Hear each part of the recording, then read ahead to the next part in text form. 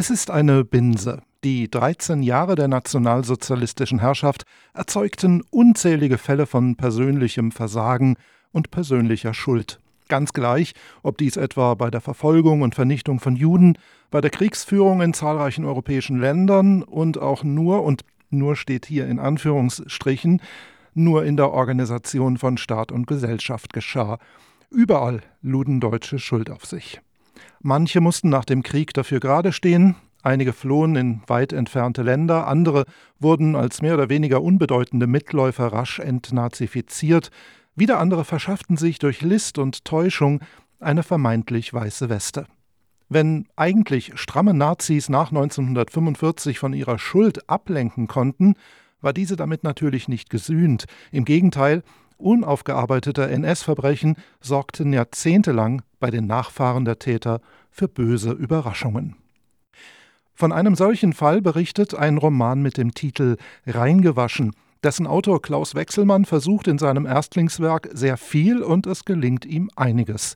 Wechselmann erzählt von der Recherche eines Teenagers namens Sebastian, der im Westberlin der 1980er Jahre zufällig auf Briefe stößt, die irgendwie mit der Arbeit seines Großvaters in den frühen 1940er Jahren zusammenhängen. Diese Briefe stammen von einem Absender namens Müller und gingen an Müllers Frau. Der Briefeschreiber saß offensichtlich in Haft. Mal drückte er in seinen knappen Zeilen die Hoffnung aus, seine Frau wiedersehen zu können, dann wieder ahnte er, dass er dem Tod geweiht war.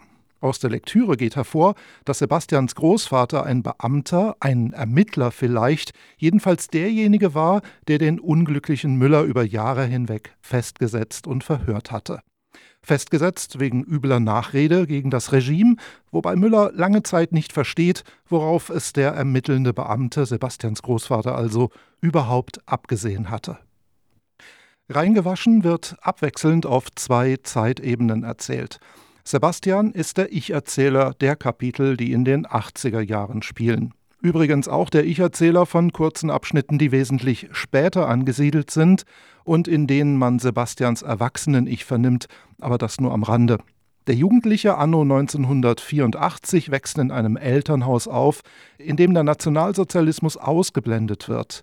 Sebastians Vater folgt einem autoritären Erziehungsstil, konzentriert sich auf seine Karriere als Verwaltungsbeamter und hadert mit der ausbleibenden Beförderung.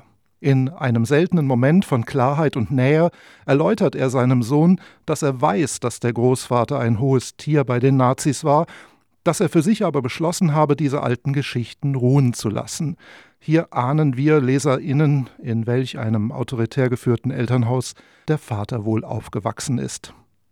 Sebastian lässt sich von seinem Vorhaben aber nicht mehr abbringen. Mit Unterstützung seines besten Freundes Stefan, übrigens eher ein Freigeist aus einer wesentlich moderner auftretenden Familie, mit Stefans Hilfe also studiert Sebastian die Briefe des unbekannten Gefangenen Müller. Die beiden ziehen einen Bibliothekar zu Rate, der in den verfügbaren biografischen Informationen über hochrangige NS-Täter in Berlin nachschaut. Den Großvater kann er verorten.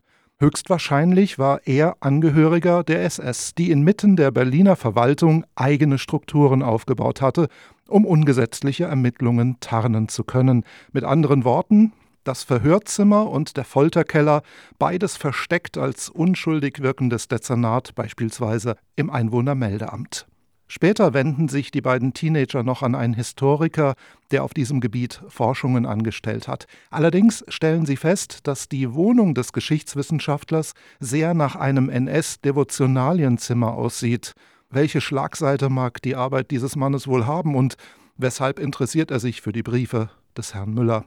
Man merkt bei der Lektüre, in den 80er Jahren waren sie alle noch beisammen. Die Opfer, so sie denn überlebt haben. Die Täter, so sie verheimlichen konnten oder so die Gesellschaft sich darauf verständigt hatte, wegzuschauen. Die Nachgeborenen der ersten Generation, die sich den drängenden Schuldfragen nicht aussetzen wollten, und diejenigen der zweiten Generation, die der Wissensdurst gepackt hatte. Die Aufklärer und die mehr oder weniger heimlichen Bewunderer des untergegangenen tausendjährigen Reiches. Entsprechend vielschichtig ist Klaus Wechselmanns Romanhandlung, und indem er sich teils auf die Perspektive des Jugendlichen konzentriert, bleibt die Aufklärung der Recherche da stecken, wo Sebastian unentschlossen ist, wo er mutlos wird oder einfach keinen Rat mehr zu haben glaubt. Wahrscheinlich kommt es aber auch gar nicht auf die Aufklärung an. Wahrscheinlich ist es wichtiger anzuerkennen, wie kompliziert die Beschäftigung mit den Verstrickungen nahestehender Personen in die NS-Verbrechen war und vielleicht immer noch ist. Übrigens arbeitet sich der Autor noch an einem zweiten Thema ab, dem Status von Beamten. Sowohl der Großvater als auch der Vater standen in diesem besonderen Dienst- und Treueverhältnis zum Staat, nur dass der Staat jeweils von anderer Natur war.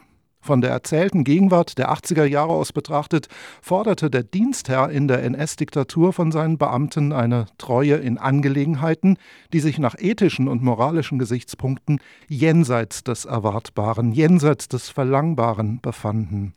Der Großvater wusste, dass er sich durch seine illegale Tätigkeit, die zudem im Geheimen ausgeführt und durch den Beamtenstatus nur bemäntelt wurde, für die Nachkriegszeit angreifbar machte. Wie weit, so mochte er 1943/44 gedacht haben, ist die Niederlage in Hitlers Krieg noch entfernt? Was konnte er tun, um sich selbst eine Legende aufzubauen, die ihn später vor Bestrafung bewahren würde? Wie steht es um ein Dienstverhältnis, wenn der Dienstherr Illegales verlangt und der Beamte Illegales unternimmt, um später mal den eigenen Kopf aus der Schlinge ziehen zu können? Sebastian durchsteigt die rechtlichen Feinheiten nicht, aber er versteht, dass seine Recherchen einen Fall teilweise ans Tageslicht bringt, der nicht mit dem Bild, das er vom Beamtentum hat, in Einklang zu bringen ist.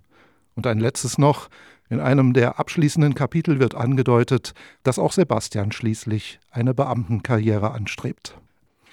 Am Ende von Klaus Wechselmanns Roman findet sich keine vollständige Auflösung. Der eigentliche Reiz der Story liegt im erzählerischen Wechselspiel zwischen der Figur des unwissenden Rechercheurs Sebastian und der Figur des insgesamt skrupellos agierenden NS-Karrierebeamten. Diese Erzählweise mutet manchmal etwas sperrig an. Wer ihr dennoch folgt, erhält manche wertvollen Erkenntnisse über die Beschäftigung mit persönlicher Schuld im historischen Kontext des vergangenen Jahrhunderts.